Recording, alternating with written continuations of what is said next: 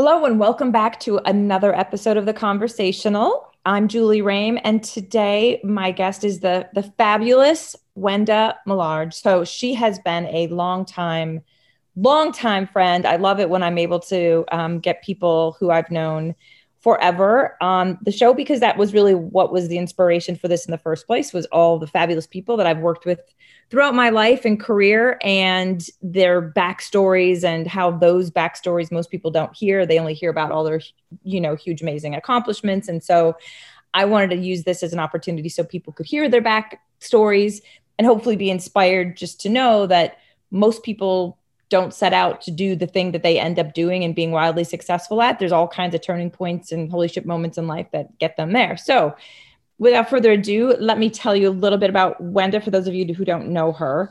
So she was most recently the president and COO of MediaLink, which she did with a good friend of ours, and again, another longtime friend going all the way back, Michael Casson. Before that, she was the co-CEO and president for media for Martha Stewart Living, Omni Media Inc. Very cool. So I know a little bit about her stories of working with Martha, and Martha actually lived down the street from where I live now. We'll talk about that. She was the chief sales officer at Yahoo. That's actually where she and I met between 2001 and 2007. Remarkably about that, being the chief sales officer there, she was part of the team, actually led the team that drove revenue from $700 million to more than $6 billion in the 6 years that she was there. She was a powerhouse, and I was back at Chrysler in those days. So I will take credit for some of those $6 billion. I have no idea how much it was, but I know we helped. So before that, she was the chief internet officer of Ziff Davis Media and president of Ziff Davis Internet. Before that, she was executive VP of DoubleClick. I feel like that is a massive turning point, just because she was so on the cusp back then. Before that, president Group Publisher, SRDS. Before that, senior VP and publisher, Family Circle. Before that, exec VP, Group Publisher, Adweek, Media Week, and Brand Week. Before that, she was the GM at Working Woman Ventures. And then, just before that, she went to a little known school and got her MBA from Harvard, and had spent some time in between that and her undergrad, where I saw majored in Shakespeare, which I think is so cool. But she was, sales. She was at New York Magazine, Ladies Home Journal. So lots of cool things that obviously started with publishing, sort of kind of came full circle a little bit, but then with all kinds of super sweet digital stuff in between. She is one of the most lauded, and deservedly so, by the way, women in the industry. In 2015, she was included in AOL's Makers, which is the Women Who Made America series, which was created by the Emmy Award-winning documentary filmmaker Dylan McGee.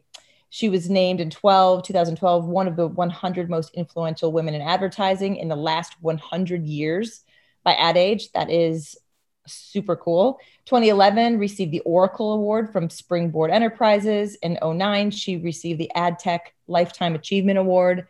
In 2007, the John Reisenbach Award for Distinguished Citizenship. In 2006, it goes on and on. So, I mean, seriously, super on and on. I could go on and on. She is amazing. Wenda, I hope justice to you.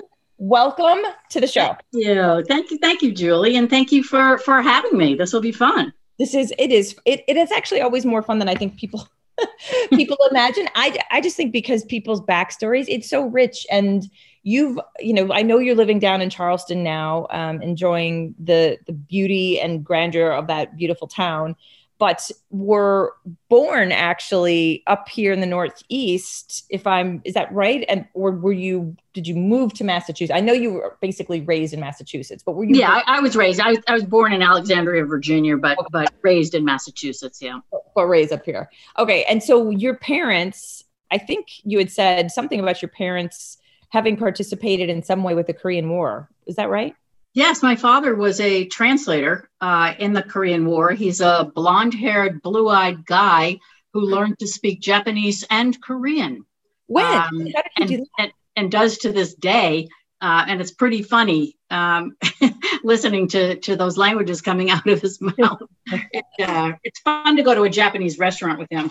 Oh my gosh, I bet that's true. Why did he learn them? He just was interested in them? Or he was a translator in the war, and they just assigned that to him. And so he had to do it whether he was interested in it or not. Yeah. And your mom, again, I always find amazing, but your mom also had an early career. I was talking to Jack Myers the other day, and he was talking about his mom who'd been in the military too. Your mom was also kind of in that world, right? Yeah, she worked for the U.S. government in a top secret job, and she died about 5 years ago, and she never did tell us what that job was. So that she literally took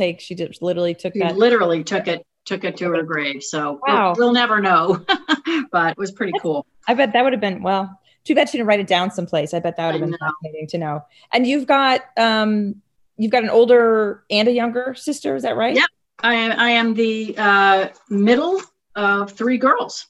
Okay. So so it was a house full of girls. And so your husband had to learn to speak your father had to learn to speak a different language so he could swear without you guys knowing it. Right. Yeah. And even the cat was female. So yeah, he didn't stand a chance. Right. That's funny. Okay. Oh, great. So when you were young, growing up, I know when you left and went to college, and I want to hear about how you chose like Shakespeare. I think I read that you were Shakespearean. Actually, I didn't know that about you. But what was it that was driving you? What did you enjoy doing? What did you think you wanted to be when you grew up, when you were a kid? Well, I thought I was going to be an actress. And as a matter of fact, I was equity by the time I was 12 because I was performing in the Boston area and studied on weekends at Emerson College, which has a very strong theatrical and dramatic arts program. So I thought I was going to be an actress. And I thought that for a very, very long time. That's my youngest son is at college at Emerson. So it's a small world. Fantastic. I know. And so what happened that you decided that it wasn't for you after all? Was there anything? Well, when I went to undergraduate school, I was in a few plays, and I went to Trinity College in Hartford, and I went to a couple of shows in New York and started reviewing them for the college newspaper. And I absolutely loved writing and decided that I liked that more than acting. Yeah. And so that's kind of, and I think also I was thinking that, acting is not a very pragmatic or easy career. Right. And I loved writing. I loved anything that had to do with the media. And so I just kind of turned my attention to writing more than acting. And which actually I thought it was a nice segue, because again, another little story I didn't know about you. This just, as much as you think you know people, there's all these little stories. I had read somewhere that you were a very entrepreneurial 9-year-old in Massachusetts. Yes. Yeah. I started my first newspaper when I was 9. You may remember it. As a matter of fact, it was called the Archer Lane Scoop in Lynnfield, Massachusetts. Of course. Yeah. I think I subscribed right up until last year. Yeah, and everyone was very, very nice the first couple of issues. And then later on, when they saw me coming, they would pull the shades down, hoping I wouldn't open the door. No. I didn't understand the meaning or the importance of discretion. So I just reported it as I saw it. And but it was loads and loads of fun. And that was my first entrepreneurial experience. Well, entrepreneurial, but also, I was just kind of making the tie, knowing that, and then into publishing, where you ended up spending a big chunk of your professional life for sure. That's right. Kind of had that plus the writing, it all kind of clicked into place actually as I was reading that. I also read, we have obviously we know it's a smaller world than most people think, between the Yahoo people, Tim Armstrong and, Hearst and Kathy Black and all these, people who were so instrumental in making, the media world what it is today. But I I wanted you to tell the story the first time that you met with Kathy Black and you were interviewing for a job. Oh, yeah, that was great. That was a very long time ago, but Kathy was one of only 3 female publishers in the United States. And so, first it was a privilege to even have a chance to meet with her and talk with her. But we had a couple of good meetings, and then we had a third meeting. And at the end of that meeting, she said to me, I'm going to offer you this job. And how much money would you like to make? And this was this is seriously a long time ago. This is 1979.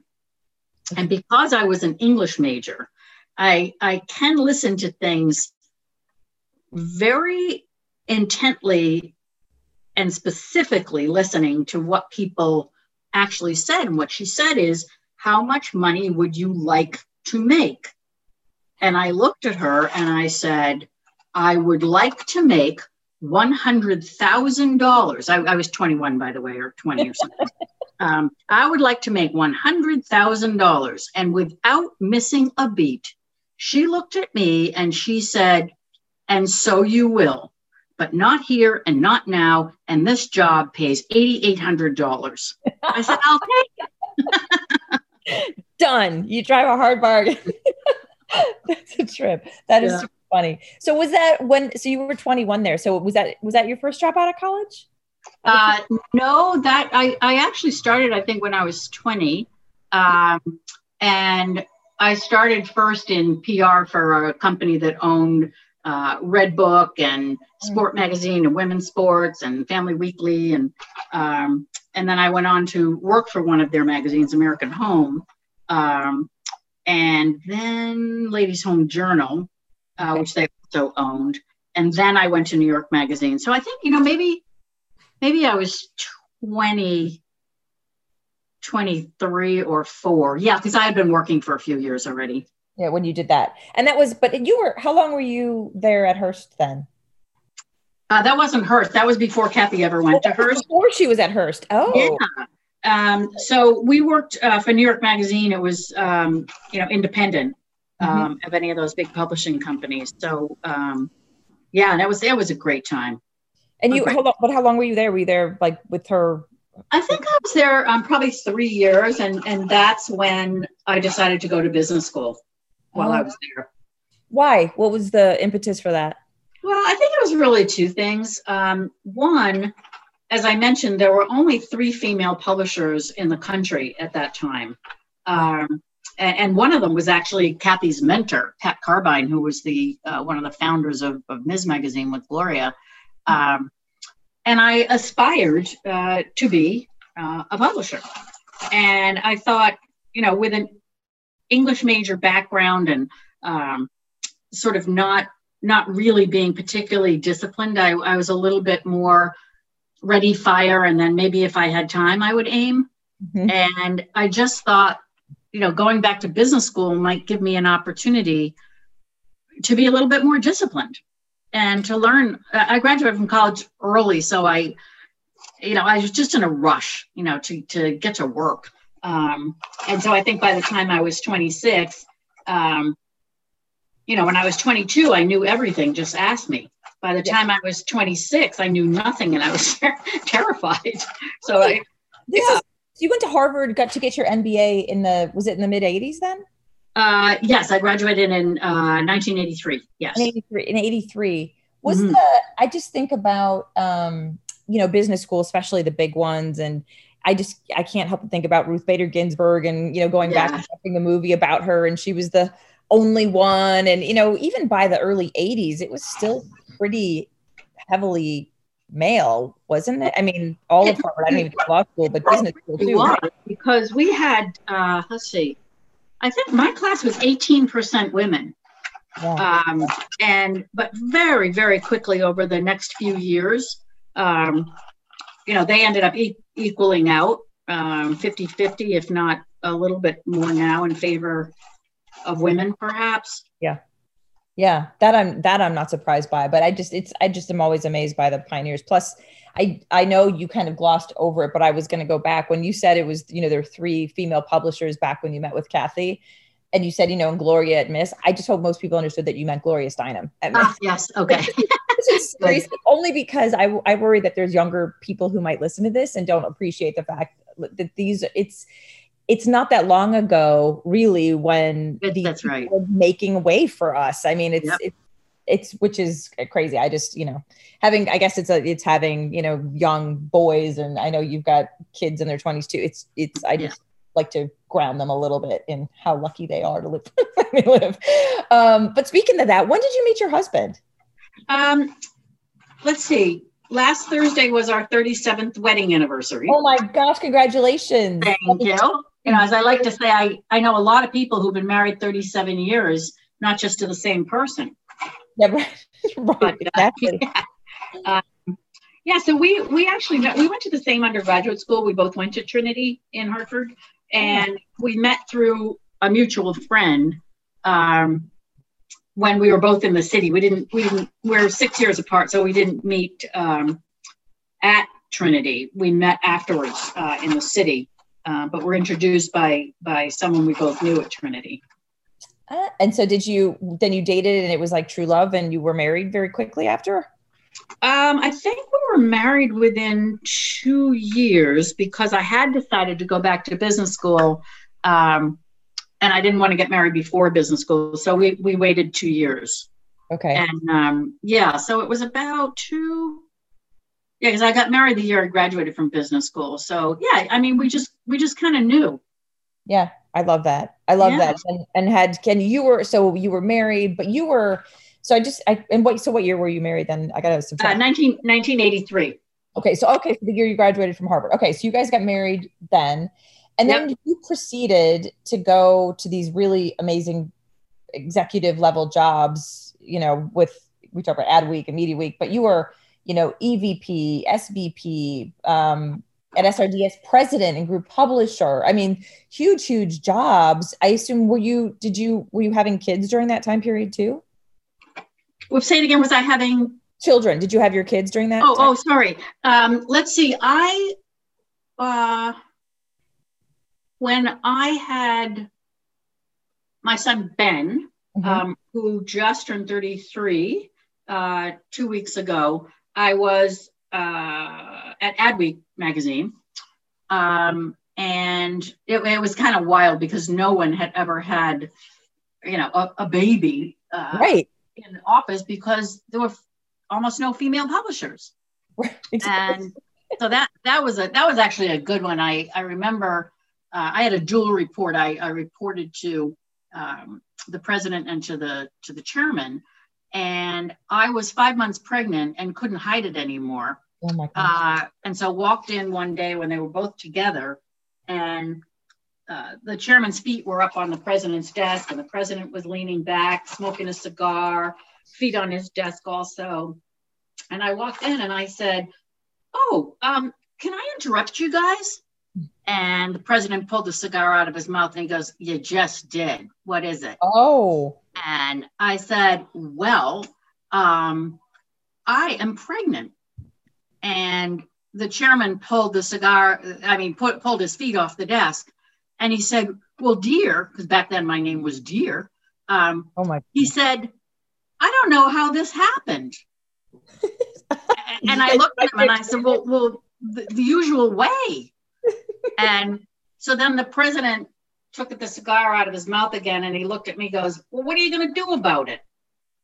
And I said, "Well, I'm going to have it. So see you guys later."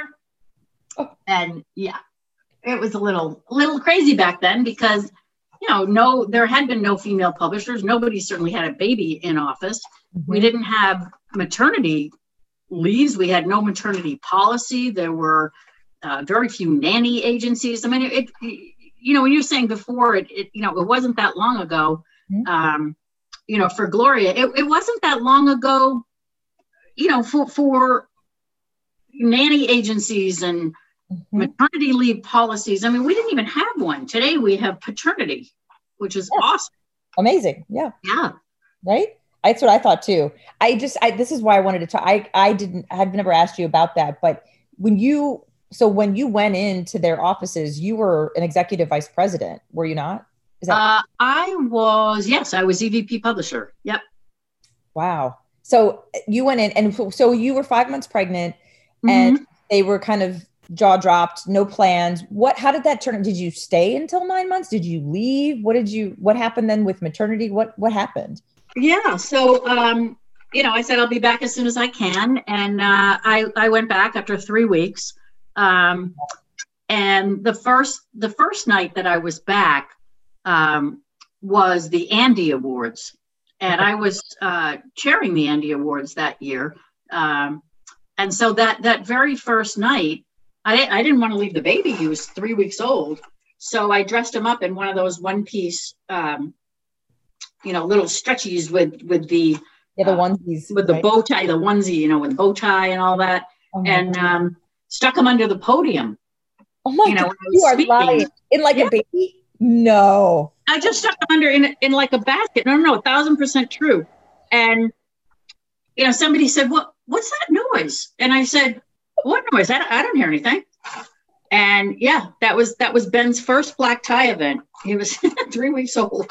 Oh my God, that is hysterical. So, and then so then how long after that did you decide to leave, and why did you decide to leave as an EVP? I guess because you were never going to get the next level job because of these men who were there, or was it some other reason? No, it was much more, I had a really, really great time there. Learned a lot, and it was just so much fun, but I had such a strong entrepreneurial itch that I really needed to scratch. And so I actually left. I had my second child, my daughter. And then what did I take that time? I guess I took 6 weeks with her. And then I started a business with 4 other guys. And it was basically a creative consulting company that focused on helping mostly magazine publishers. And it was called the Peer Group. It was awesome. But it was really, it wasn't a dissatisfaction with things at Adweek. It was much more, I just had to be that entrepreneur again. And go do something. Yeah, that was itch. Because I noticed that like on your formal resume, there's sort of a gap between 89 and 92 between Adweek and Family Circle. So that makes sense. So is there a gap on my resume? Oh, interesting. Well, one that I pulled. So yes, I know most recent. I mean, look, I know double clicking on, of course. I was like, I didn't know about all the ones. Right. Yeah. Yeah. So I did that, and then I left Adweek to do that. Did that for a couple of years, but then Adweek had really sort of fallen into kind of disrepair, if you will. Mm-hmm. And so they asked me if I would come back and do the turnaround. And I was like, yeah, I'm kind of in the mood to do that, because my partners, who were fabulous and hugely talented at the Peer Group, were at a different stage in life than I was. And, they didn't kind of want to conquer the world, and they were a lot slower. And that's funny. And they were men. Yeah. But it's an interesting lesson, if you do go into a business where you have partners, sort of your life stage and what you want to do and how hard you want to work. It's something to really consider. Mm-hmm. So we had a great run, great clients, a lot of fun. But I did decide to go back and do the turnaround at Yahoo. I'm sorry, at Adweek. Yeah. And that was really my first turnaround job. And you liked it? I loved it. I absolutely loved it. And we were fortunately, we were very successful, and we sold the company within the year. And so that was a lot of fun. And yeah, that began the beginning of my cleanup and startup work. The fixer role you had, right? Yeah, exactly. Right. So yeah. So I'm going to jump forward a little bit to DoubleClick, and you went to DoubleClick, I think in 96. And I've given a bazillion speeches on, the World Wide Web, for people who don't know what WWW stood for, which is exactly. my kids. I'm like, do you even know what WWW? And when that was created was, I think, 94. The very first internet ad was in 95. I think so, yeah. I used the presentation. It's a banner ad that says, I think it says something like, have you clicked here yet? And it's an arrow that's pointing to something. And it says, if not, you will. It was by AT&T. It's a fun fact. It was the first ever. Yeah. But thinking about that in 95, and then you in like literally the year after the very first ever ad runs on the internet, you go to DoubleClick. So first of all, it's astounding. You're the EVP, like they chose wisely. But after all this publishing, what was the impetus to be like, yep, going to DoubleClick? I mean, totally different than what you've been doing. I mean, I'm fascinated by that. Well, I don't want to call it a crisis, but something really interesting happened because I actually spent 20 years in publishing, and I always wanted to be, the head of Time Inc. That was sort of it in those days. And all of a sudden I started feeling like, well, I don't actually know if I want to be the head of Time Inc. anymore. And there was a little bit of, I don't want to say panic, but I'm like, wait a minute, I've been looking at this my whole life, and now you don't want to do it? And it was a little bit unnerving because I always assumed that I would pursue that. And I got a phone call one day that changed my life. Well, what was it? It was the head of an ad agency who I knew very well, who said, listen, my partner and I are going to be investing in a company. It's called DoubleClick. And, we're trying to figure out if the founder is a genius or a lunatic. And we'd actually love you to take a look at this and offer up your opinion. And I said, nah, I know you too well. You want me to look at it because you want me, maybe to go over there. And I said, and let me tell you something. This is this new media stuff, right? And he said, yeah. And I said, well, look, I am too old. I'm overdressed, and I don't want to work with geeks. So I don't want to do that. And then, of course, I did it. And, it was obviously remarkably, I felt remarkably privileged to be sort of at the beginning of an entirely new media. It was like the beginning of television. Yeah. Oh, yeah. Oh, my God. I mean, absolutely, brand new. And it was insane. And of course, people thought we were insane. But that was sort of serendipitous because it occurred just as I was thinking, oh, no, after all this, I don't want to do what I thought I wanted to do.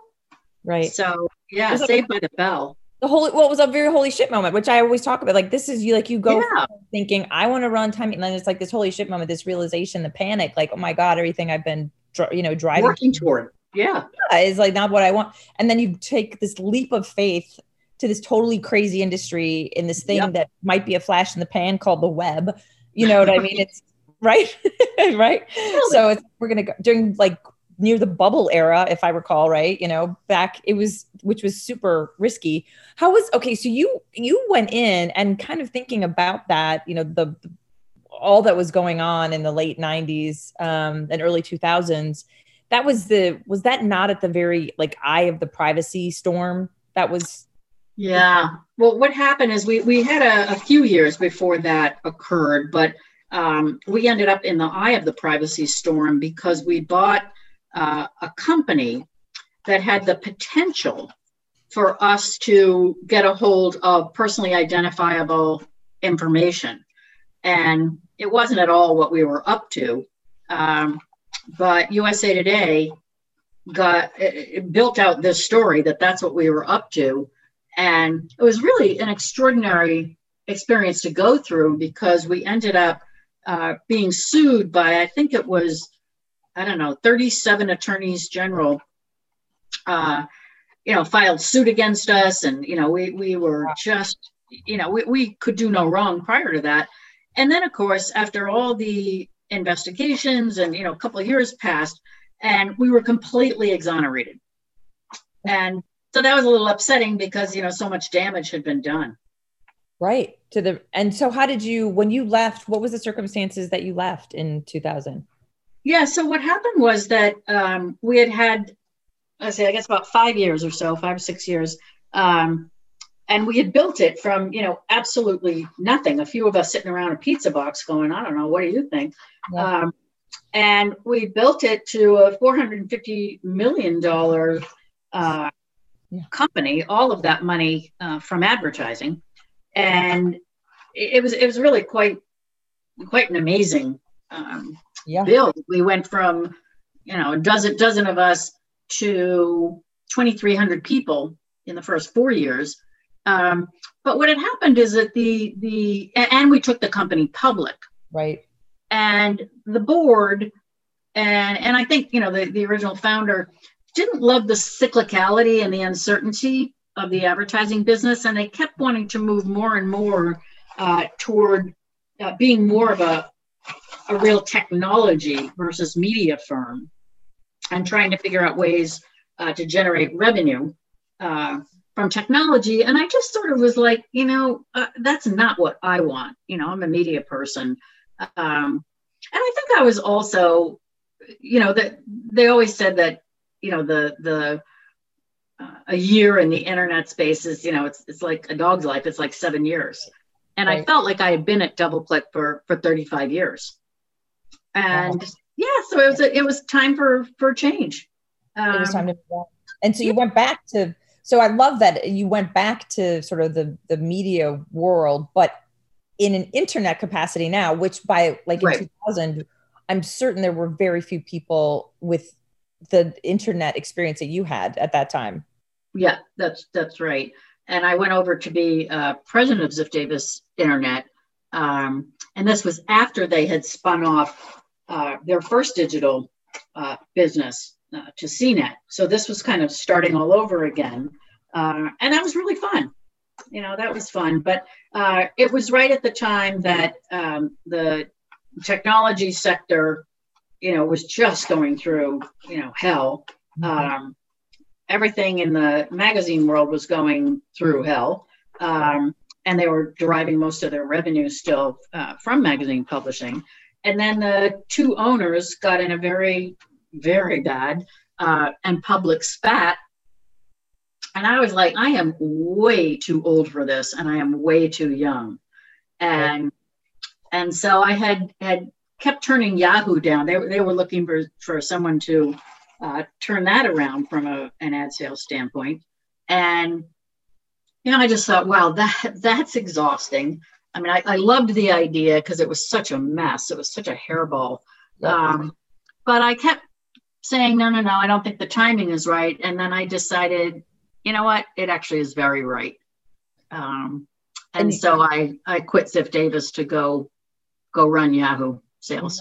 The sales in 01. And I think what's, people, it's as if, I think today, again, I like to give perspective, because I think people think about Google and they think about Yahoo and they're like, it's like, Coca-Cola and right. forever.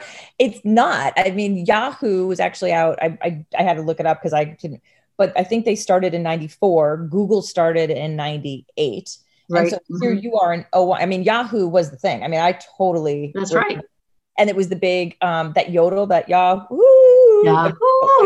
Right. Yep. Crazy that was the thing. Yahoo was so cool. Was going to Google was like, whatever, this crazy Google thing. I mean, I remember it so clearly. Yeah. And that's we met, of course, because, we started, I was at Chrysler running marketing there. We were. You were way ahead of your time there from a marketer standpoint. Well, yeah. So I knew how to spend our money well, but that was, it would have been smarter to be on the side you were on, but it was fun to do. It was fun to do. We did do well. And you did great stuff. Yeah. It was great. And so you were there 6 years and obviously helped them immensely. And then you went over, which is like one of the most, I just, just because it's pop culturally fun to think about, going to work for Martha Stewart. How did she entice you to go over and work for her? Well, interestingly, at the time that Yahoo kept asking me if I would go over and run sales, Martha, who I'd known for a long time, was asking me if I would come over and be president of the U.S. For her. And so it was kind of an interesting thing because Martha at the time could do no wrong. And her business kept going up and up and up. And meanwhile, Yahoo was, as I said, it was a hairball. What a mess. And so I chose the hairball because I thought it was more interesting. And then what was really interesting is that when Martha was convicted. What year was that, by the way? What's that? What year was that she was convicted? Let's see. That would have been 2004, I think. Okay, so in the middle of actually, right before you went. Yes, because what happened was that I ended up on the board after she was convicted. Oh. And I had turned her down a while back because it was more of a celebrity board and that wasn't really very interesting to me. Mm-hmm. But then when she was convicted and they were remaking the whole board, I said, I'll definitely look at that. So I went on when they were remaking the board. And so I ended up having the best of both worlds. I was working for Yahoo and I was on the board of Martha. So it was awesome. But then they tried to, then in 2007, they were successful in getting you to come off the board and then go in and literally be the co-CEO and president. Right. How'd they do that? Well, that was, sort of the thing with Yahoo is I had told them I would stay for 3 years, that I would do the turnaround, get them on the right path and then go. But we were having so much fun that I stayed, well over 6 years. And so again, it was time to go. Yeah. And I'd had a great run, but you got to know when to fold them, as they say. Mm-hmm. And I was particularly interested in trying to answer marketers' questions about, well, what does intelligent integrated marketing look like? It's not, mm-hmm. We know it's not all TV, it's not all radio or all print or all digital. How do you intelligently, sort of integrate all of these media opportunities? And so I thought, that's really interesting. And there really only, one other company, ESPN, that I thought had the asset base, diverse asset base that Martha had. She had readers, she had listeners, she had viewers, she had users, and she had shoppers. And so talk about a petri dish for trying to answer that question about intelligent integrated marketing. And, the timing was great. I always loved the brand. So I said, okay, I'll do that. And it was fun for me because I got to put all of my experience together, right, and, kind of use everything that I had learned over those years. And so I went and did that.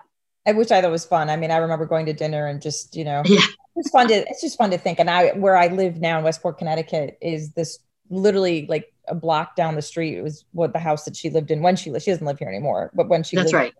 Yeah. So it's just so fun to think about, working. She's still such an icon. And so I just love her. At 79 years old, she is still. Yep. She's amazing. She's a force, no doubt. And then our mutual close friend, Michael Kasson, who I think if people don't know Michael Kasson, it's an important part because my guess is that it is a strong pull for why you decided to join him. But Michael, I also met, again, probably around the same time I met you, but a totally different circumstance. He'd come and he was brokering, deals with some other really big properties in LA, and he was a lawyer. Right. And, he fancied himself, and it's fancied himself because it's 100% true, like the world's best connector. Connected. Was ridiculous, and so, and he's just such a giving guy. I mean, he's just so giving and just so selfless, I always find, in terms of what he's willing to do for others. And so I remember when he started MediaLink, I think before it was even called MediaLink, when he was just starting it basically to kind of formalize it. And I remember when I would heard that you'd gone over, I was just like, oh my God, this makes so much sense. Yeah. Because somebody with your background and your business understanding, and to your point, the strategy and this integrated, basically coming and putting more structure around, I think, all of his connectedness and creativity. Yeah. What happened was that, Michael and I had known each other, I think, well, now it's well over 25 years. But he said to me one day, when are you going to leave Martha Stewart? And I said, oh, funny you should ask. I'm actually thinking about that right now. And he asked me what I was going to do. And I said, well, actually, I'm going to start a company. And I described what I was going to do. And he said, oh, don't do that. We shouldn't be competing. We should be, working together. And so we ended up, talking about it for probably 6 months or so. And I'm not a loner. And so I didn't necessarily want to start this company alone. And Michael really needed help, sort of on the business side and structuring it and all that. So you're right. It made a tremendous amount of sense. And so it's been, it was 11 years in April. Wow. And yeah. And we sold the company after building it up. We sold it after 8 years. And then I moved to London to open up MediaLink in Europe. And then in March, my contract was up and I decided not to renew it. Not wanting to work for somebody else, which, after you've been an entrepreneur, who wants to do that? But, right? We sold the company and that was great. So I stayed for 3 years. And, I still retain my vice chairman's title and do a little consulting for them, helping out and carrying the flag, all those good things. But it was a great run. It was a great run. I love that. I love that you're back in Charleston, and I'd love to hear kind of what you're thinking about next, but I want you to definitely talk about, because here's, again, a little fun thing that I generally knew, but I didn't know how, I guess, formal your love of food and, which of course makes total sense with your work for Martha, but like your love of that and your like being a foodie. I did not know that you were the trustee of the James Beard Foundation. Yeah, I actually, that was a turnaround, believe it or not. They had caught the director. This is now about, 14 years ago. They caught the director of the James Beard Foundation with his hand in the till. You can imagine like stealing from rising chefs. Just dumb. But anyway, the board needed to be remade again. And I have long been, very, very passionate about the food world. And they were looking also for people who understood, marketing and media and all that. Mm-hmm. And about 14 years ago, I went on the board and had a wonderful, wonderful time during that turnaround. And then I'm actually emeritus now because I served as many terms as I could. But I'm still very, very involved, and I help them out on their marketing committee and buy a lot of stuff at their auctions. I'm sure you do, right? Yeah. I'm involved in the food scene down here in Charleston, which, as you probably know, is one of the greatest food towns in the country. Yeah, love it. And it's fantastic. Towns, it's my favorite thing to do all over the world. I do food tours everywhere we go. My family knows it's like that's our first stop is like we do a food tour of like the local stuff because you want to see that. Oh my God, it's the best way to know where you are and just the history. This is great. And I know the last thing I'll finish with, because I think this also speaks to who you are and sort of just pulls it all together.